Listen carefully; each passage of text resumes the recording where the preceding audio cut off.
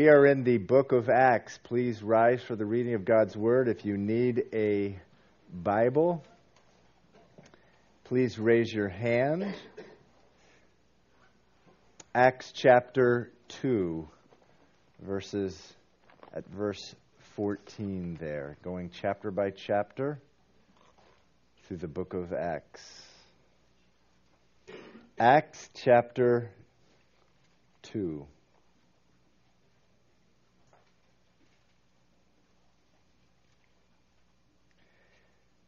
Says this, but Peter, standing up with the 11, raised his voice and said to them, Men of Judea and all who dwell in Jerusalem, let this be known to you, and heed my words.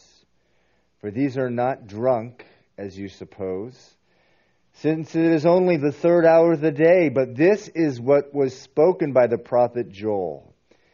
And it shall come to pass in the last days, says God, that I will pour out my Spirit on all flesh. Your sons and your daughters shall prophesy, your young men shall see visions, your old men shall dream dreams, and on my men servants and on my maid servants I will pour out my Spirit in those days, and they shall prophesy.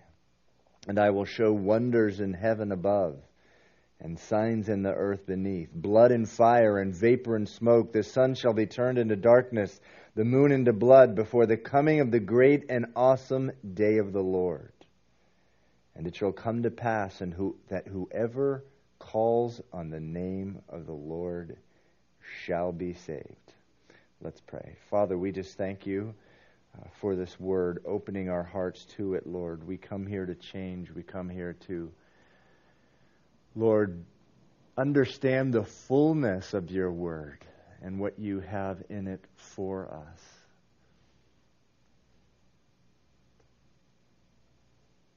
Lord, there's people in here this morning. You know their hearts.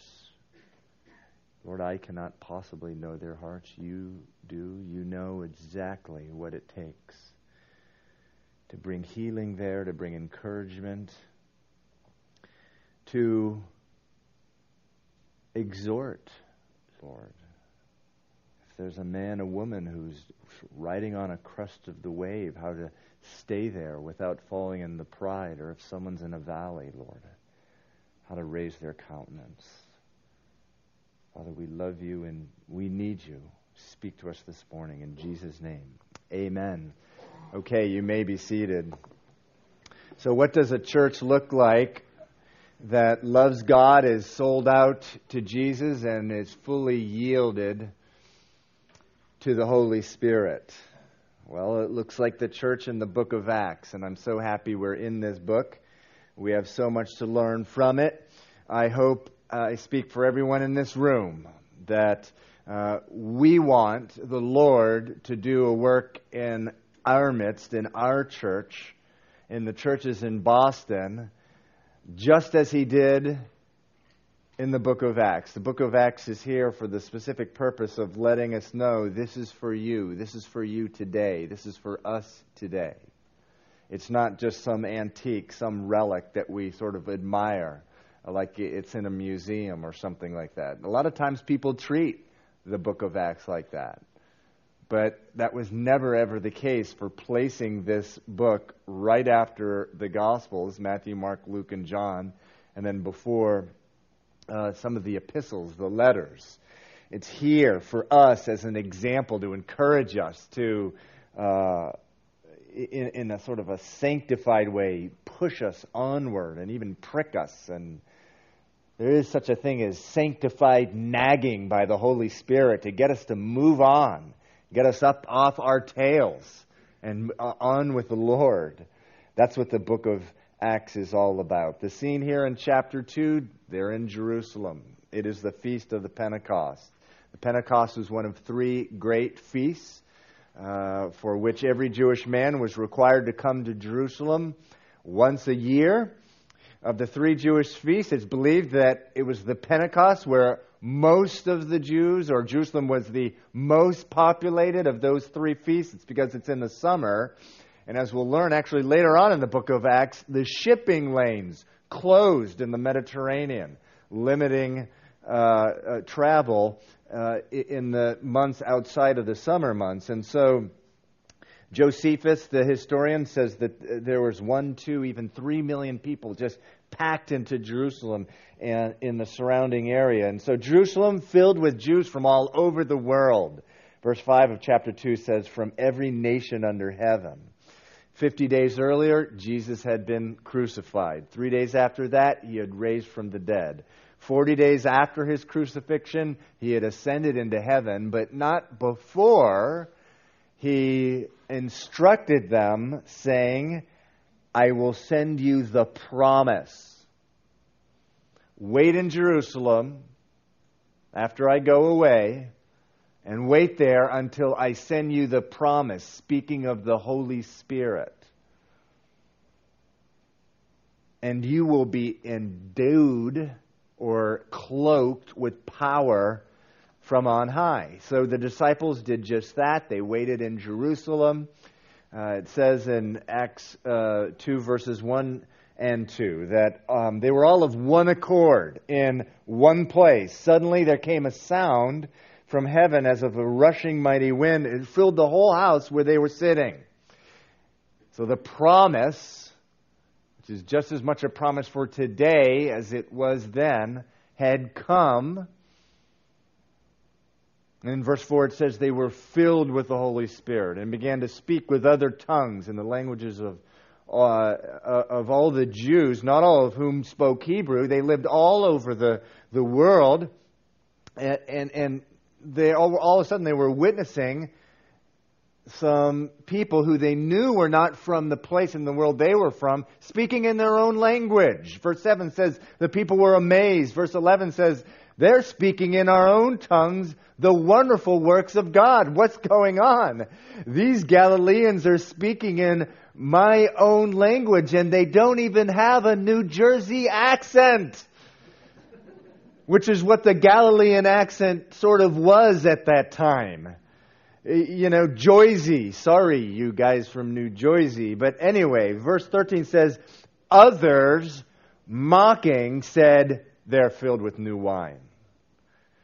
That kind of wine that makes you easily drunk. Look at these foolish people. They're drunk.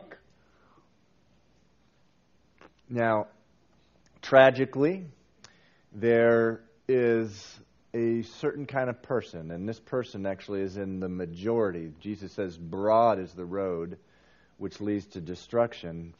When they are presented with an obvious manifestation of God, they will try to dismiss it as some natural phenomena, or worse, as they did here, they'll call something good evil. They'll call something beautiful ugly. They will call creation evolution. They'll call a miracle a coincidence. They will call a changed life a deluded life.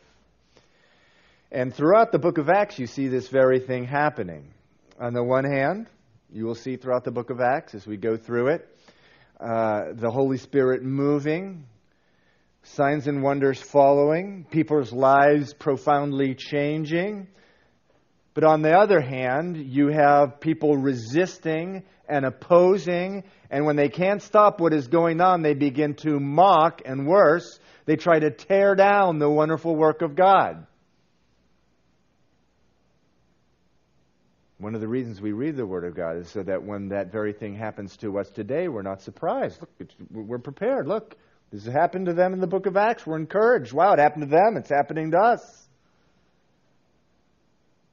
You know, one of the best examples of this very thing that happened after the book of Acts, it's happened throughout history, this similar thing where the Holy Spirit's moving, wonderful things are happening, and a group rises up and opposes and begins to say all kinds of things, was right here in the United States in the mid-1700s. And then in the 1730s and 40s, there was a revival that swept through all the colonies, actually throughout the whole eastern seaboard.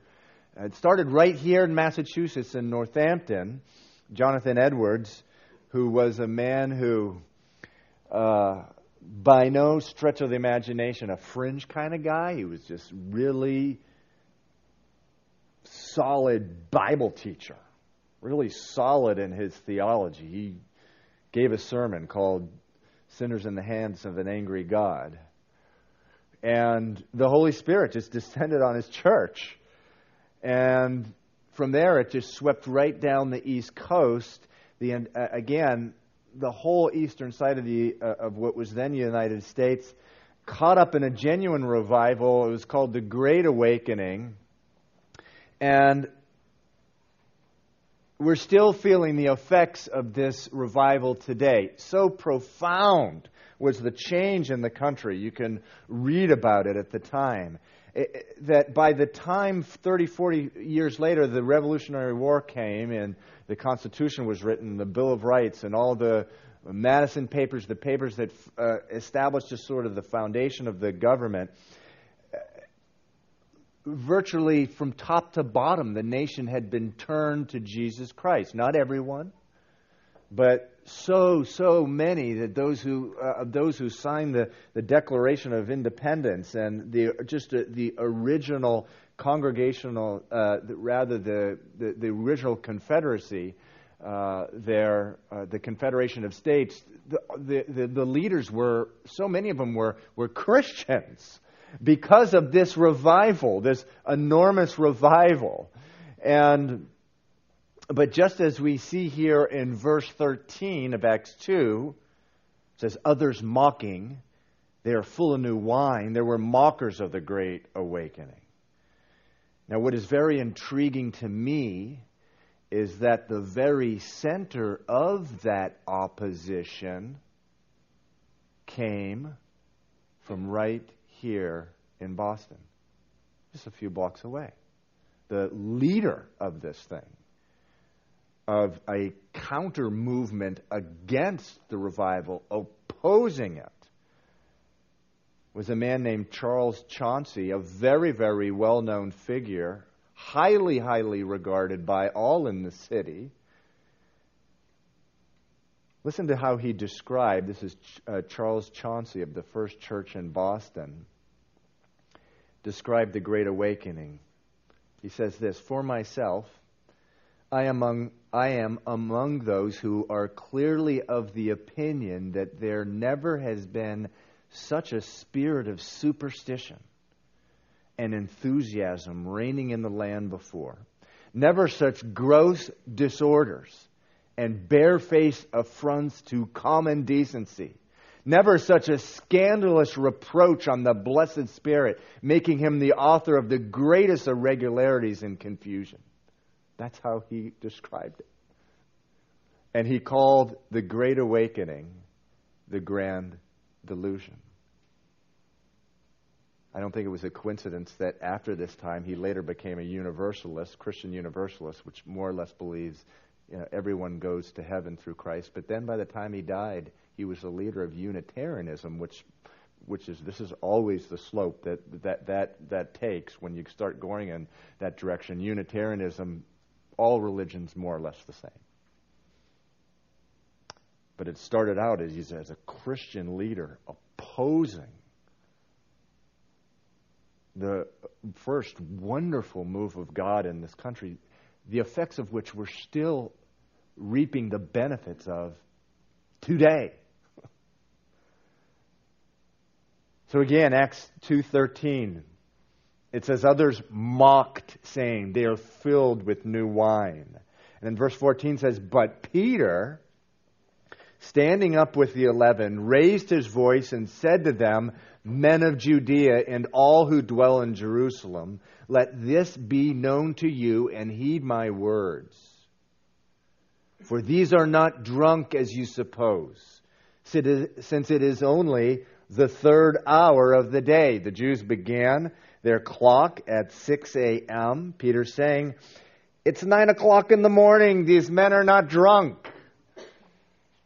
Then he goes on in verse 16, but this is what was spoken by the prophet Joel.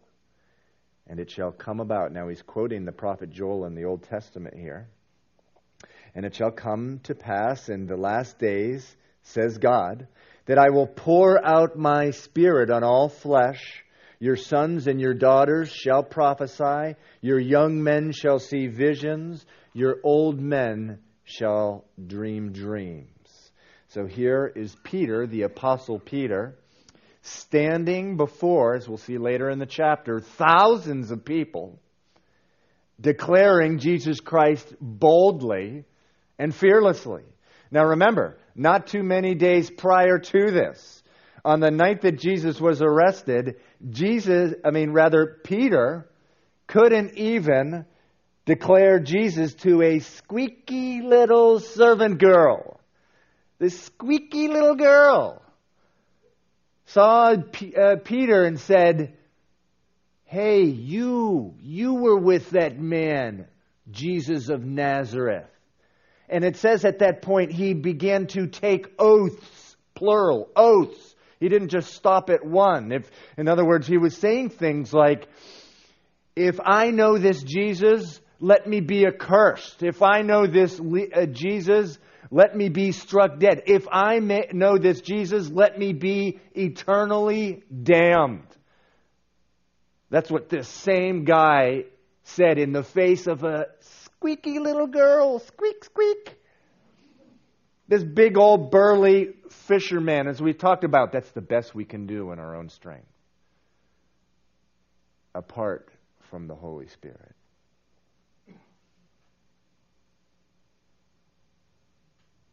Now 50 days, he's standing before 1,000. What was the difference? We read it in Acts chapter 2, verses 1 through 4. He's now filled with the Holy Spirit. Romans chapter 8, verse 15 says, God did not give us a spirit of bondage again to fear. And that's what fear does. It keeps us in bondage. The Bible says fear is torment. I know there's a lot of you who know exactly what that means. Fear is torment. But perfect love in Christ casts out fear. Romans chapter 8, verse 15 says, we have received the spirit of adoption by whom we cry out, Abba, Father. The Holy Spirit empowers us to walk in our calling courageously, to set aside fear and entrust ourselves fully to the Lord.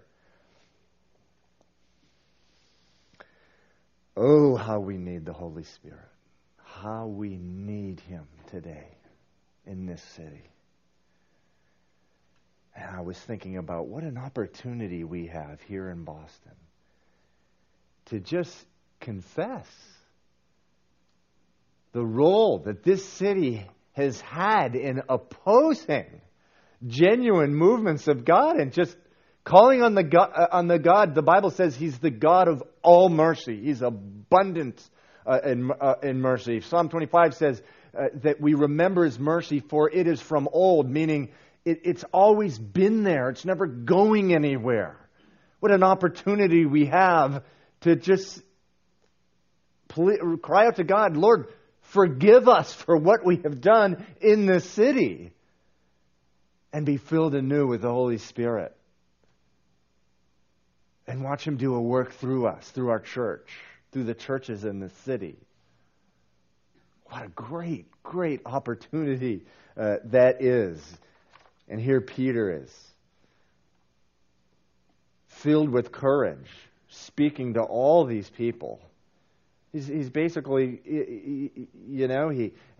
after he sort of chickened out, if you will, in front of that squeaky little girl, he went off and hid. He hid. Even after the resurrection, says he was in hiding. But filled with the Holy Spirit, he's before thousands. Now, when we receive the Holy Spirit, the Bible says that we all receive the Holy Spirit at the time that we are saved.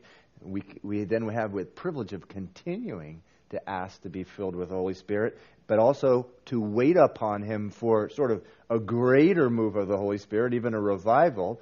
But we receive a lot more than just courage when we receive the Holy Spirit. We receive wisdom and deep understanding of the Word of God. The Bible says that in 1 Corinthians chapter 2, it says there are certain things that you cannot understand, but for the Holy Spirit giving you that understanding. Here, Peter, an uneducated fisherman, grew up in the backwaters of Galilee, is reciting these fairly long segments of Scripture in verse 17 through 21. He's quoting the prophet Joel in the Old Testament. In verses 25 through 28 and 34 and 35, he's quoting the Psalms. And listen, he's not reading from a scroll. Remember, they didn't have books then. They had scrolls. This is not Peter getting up in front of these people. He didn't even know this was going to happen when he woke up that morning. He didn't bring along some big scroll and getting up in front of the people and, going like this and thinking, and it shall come to pass on the last days. That's not what was happening here.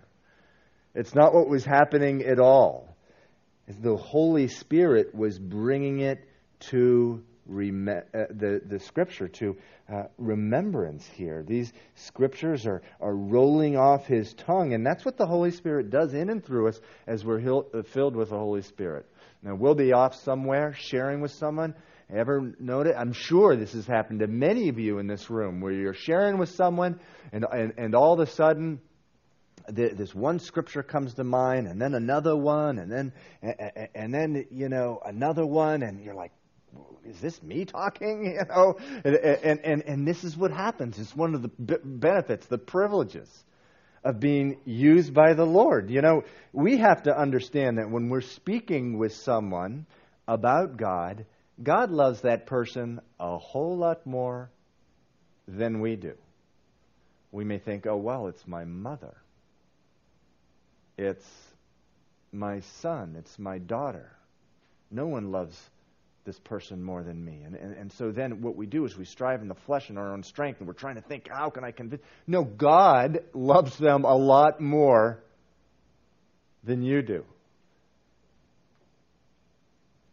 And we had a wonderful funeral service yesterday for one of the brothers who died in our church, and Ben Daly. And many of us have known Ben for years, and he's had such a burden for his own daughter because he's lived apart from her for many years. And it was wonderful, just getting up yesterday, and I had the privilege of speaking there at the funeral service, and actually shared from this same chapter here, and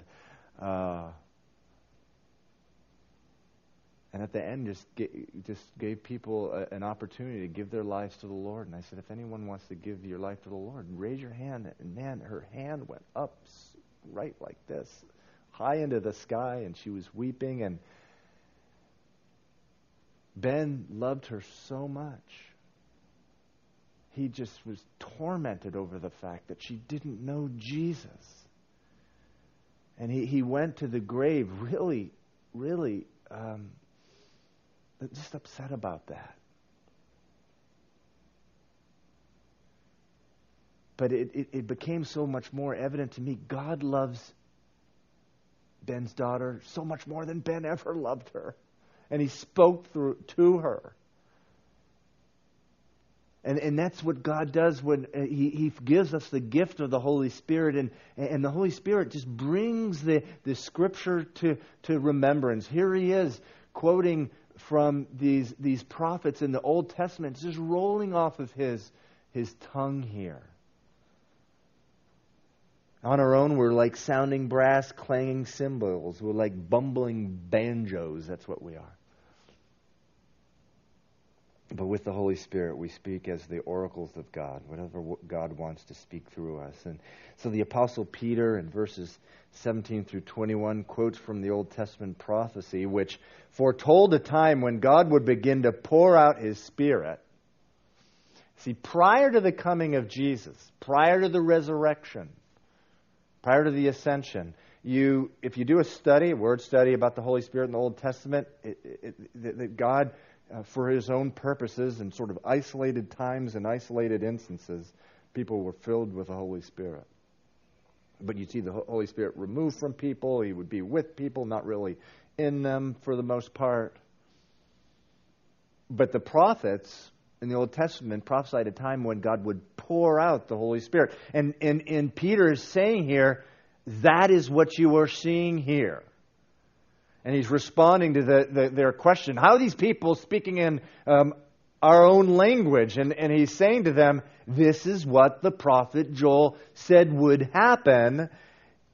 He said in verse 17, it shall come to pass that I will pour out my Spirit on all flesh. Your sons and your daughters shall prophesy. Your young men shall see visions. Your old men shall dream dreams. Now, some of these signs that are described in the book of Joel, Old Testament, that Peter recites in these verses. For example, in verse 20, it says, the sun shall be turned into darkness. Well, that had already happened. Again, as a sign of what was about to happen, the pouring out of God's Spirit. It happened at the end of Matthew when the sun became dark for 3 hours when Jesus was on the cross. Other things in this verse, for example, the moon turning to blood, that will not happen until the second return of Christ, or just prior to it. What Peter is saying is, listen, this is not a bunch of drunk men. What you're seeing here is the dawning of a new age that was promised to us through the prophets of the Old Testament, a new covenant. And it's being confirmed by God with signs and wonders. And it is during this time, he says in verse 21, that whoever calls upon the name of the Lord shall be saved. Jew, Gentile, slave, or freeman, whatever someone's past history has been, whoever calls on the name of the Lord will be saved. He continues in verse 22. This is the first sermon, the first homily ever given in the church, the body of Christ. Men of Israel, hear these words. Hear these words. Jesus of Nazareth, a man attested by God to you, by miracles, wonders, and signs which God did through him in your midst, as you yourselves know. He's saying, look, you guys are well aware of the miracles, wonders, and signs which God did through him in your midst. He says, as you yourselves also know. You know, when John the Baptist was in prison, John the Baptist announced Jesus' coming. Then he was imprisoned by Herod. When in prison, John was like any other person. He became discouraged and he started wondering, is Jesus really who I thought he was? Is he really the Messiah? And in Matthew 11, he sends his disciples to Jesus to ask them, are you the coming one?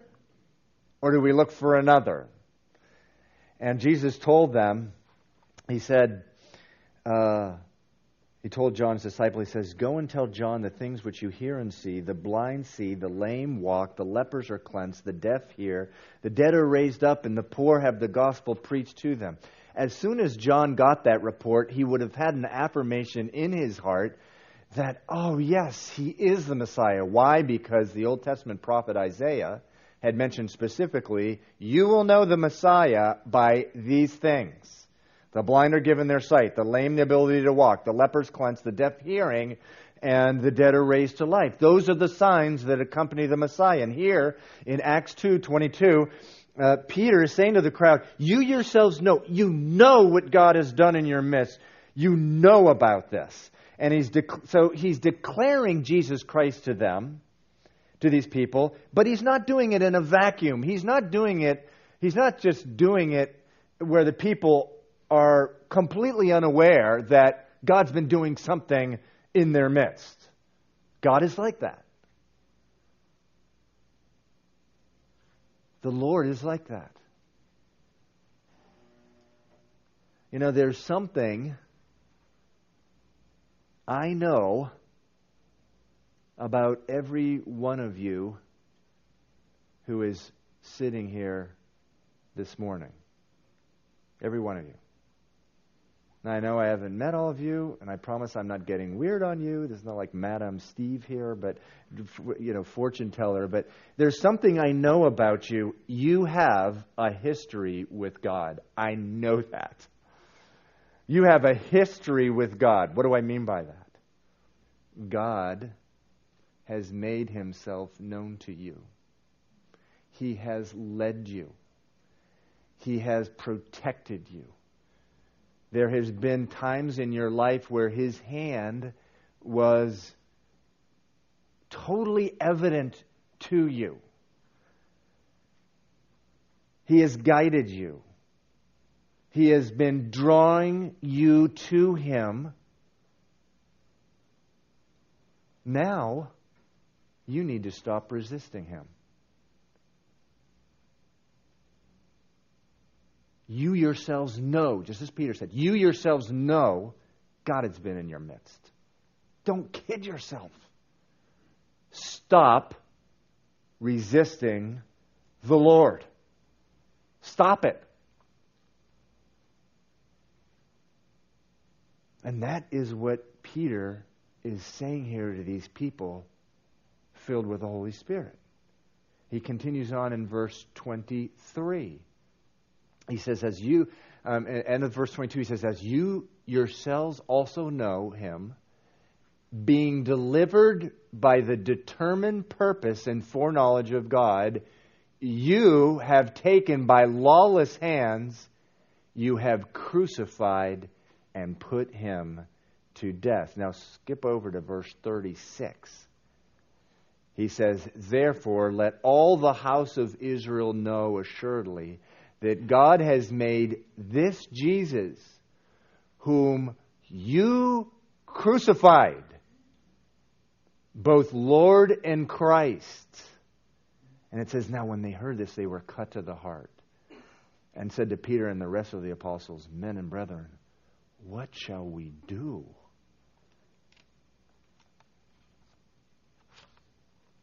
So Peter is saying here, in these verses, that God has made Himself so clear to you. Verse 22, you yourselves know this. He's made Himself clear to you.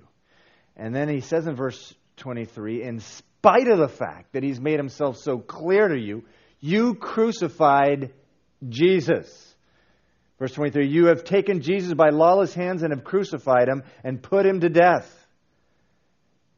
And then, lest there be any misunderstanding what he said, he repeats himself in verse 36. He says, God has made this Jesus whom you crucified. Tells him twice, you crucified Him. Now this is important. He is speaking to thousands of people here. And these thousands of people had not all nailed Jesus to the cross. They had really nothing to do with His trial. They, certainly few of them, possibly had yelled out, you crucify Him, but most of them, no doubt, had not even been there. Nevertheless, Peter is telling them, you crucified Jesus, who is both Lord and Christ. And this morning, I say to you the same thing that Peter said here in Acts chapter 2, you, yes you, crucified Jesus. You did. Unless you misunderstand me, I'll say it again, just like Peter did. You crucified Jesus. You did. Your sin, my sin, our sin, put Jesus on the cross. God is holy. He is white-hot holy. He must punish sin. He has to judge it. He can't just wink at it and pretend it didn't happen. He can't cover up injustice. If He did, He wouldn't be God. He must punish your sin. But God is love.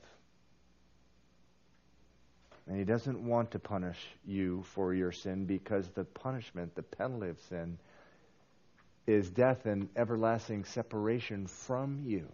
He doesn't want that. And God so loved the world that He gave His only Son, His Son, to be a replacement for you. He went to the cross to die so you wouldn't have to. So let's get this right. You crucified Jesus, who is both Lord and Christ. You did, I did, we did. Our problem is self-righteousness. We spend the better part of our lives trying to convince ourselves and those around us that we're not so bad. Really, we're not so bad. When in reality, the one time God came to earth in the flesh, we put Him to death.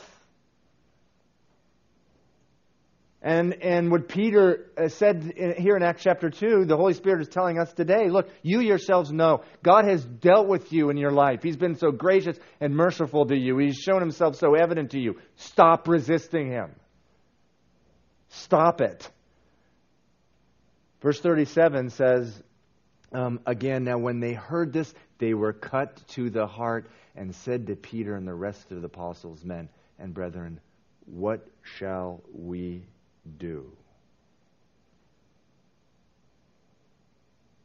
What is a Christian?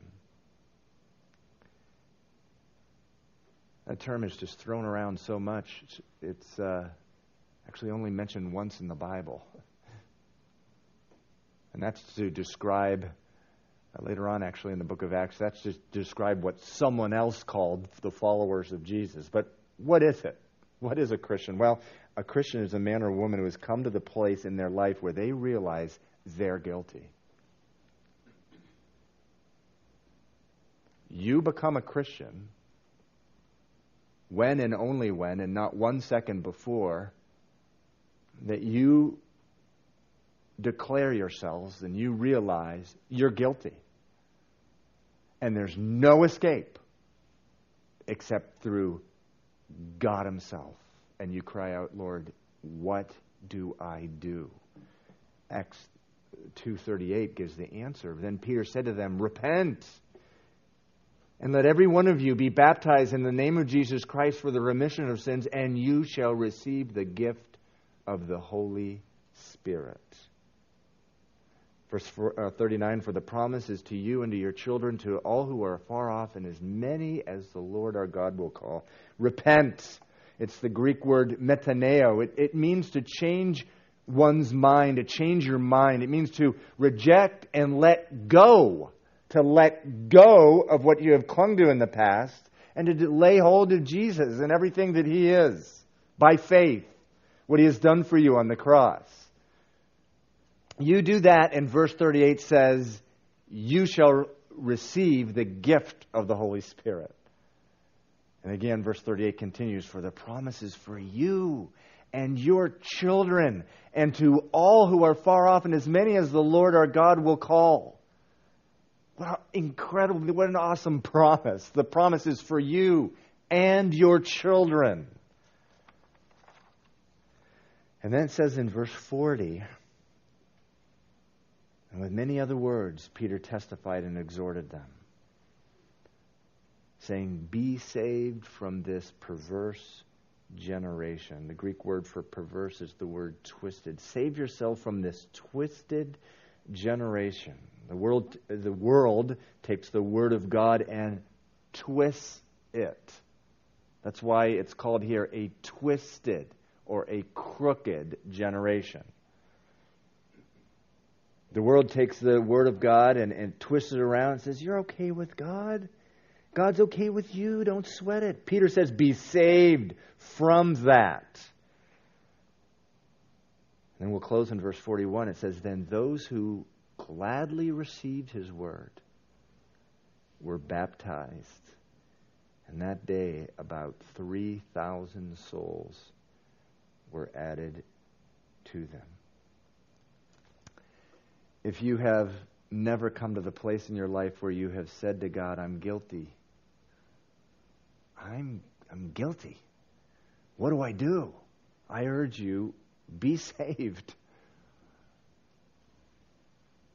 When these 3,000 people showed up at the Feast of the Pentecost, they thought they were just going to a big barbecue. They had no idea what was going to happen that day. But they were saved that day through a simple prayer of faith. That's all it takes, the Bible says. It costs us so little because it costs God so much. I urge you, if you've never come to the place in your life where you have said to God, I'm guilty, what do I do? Be saved today. The Bible says that through Christ you can be saved and enter into an everlasting, abundant life. You know, come pray with us. There'll be someone here after the service who can pray with you. Just come up. They'll lead you in a prayer. What a wonderful message. It's filled with what? It's filled with Jesus. Messages that are not filled with Jesus are not filled with the Holy Spirit. Because the Holy Spirit always turns our eyes towards Him, towards Jesus Christ. Okay, let's close in prayer. We'll pick up next week in Acts 42. Let's pray. Father, we thank you for this wonderful promise, just the gift of the Holy Spirit, the abundant life that we have in Christ.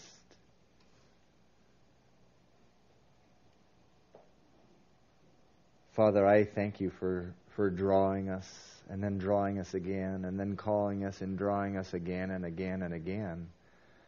And then just being honest with us, Lord, and saying, stop resisting, come to me. Father, if there's anyone in this room who's never come to the place in their life where they just say, I'm guilty, what do? I pray, Father, that you would lead them into that relationship with Jesus this morning. But Father, I pray in the name of Jesus, Lord, for everyone in this room, that we would continue to be just yielded to what you've said and done in our lives. We'd respond to the call, that we wouldn't resist the Holy Spirit. Father, we ask for forgiveness on behalf of this city and the leadership of this city and the history they have had opposing the wonderful works of God. And we ask for forgiveness and mercy, Lord. And we ask that you would use us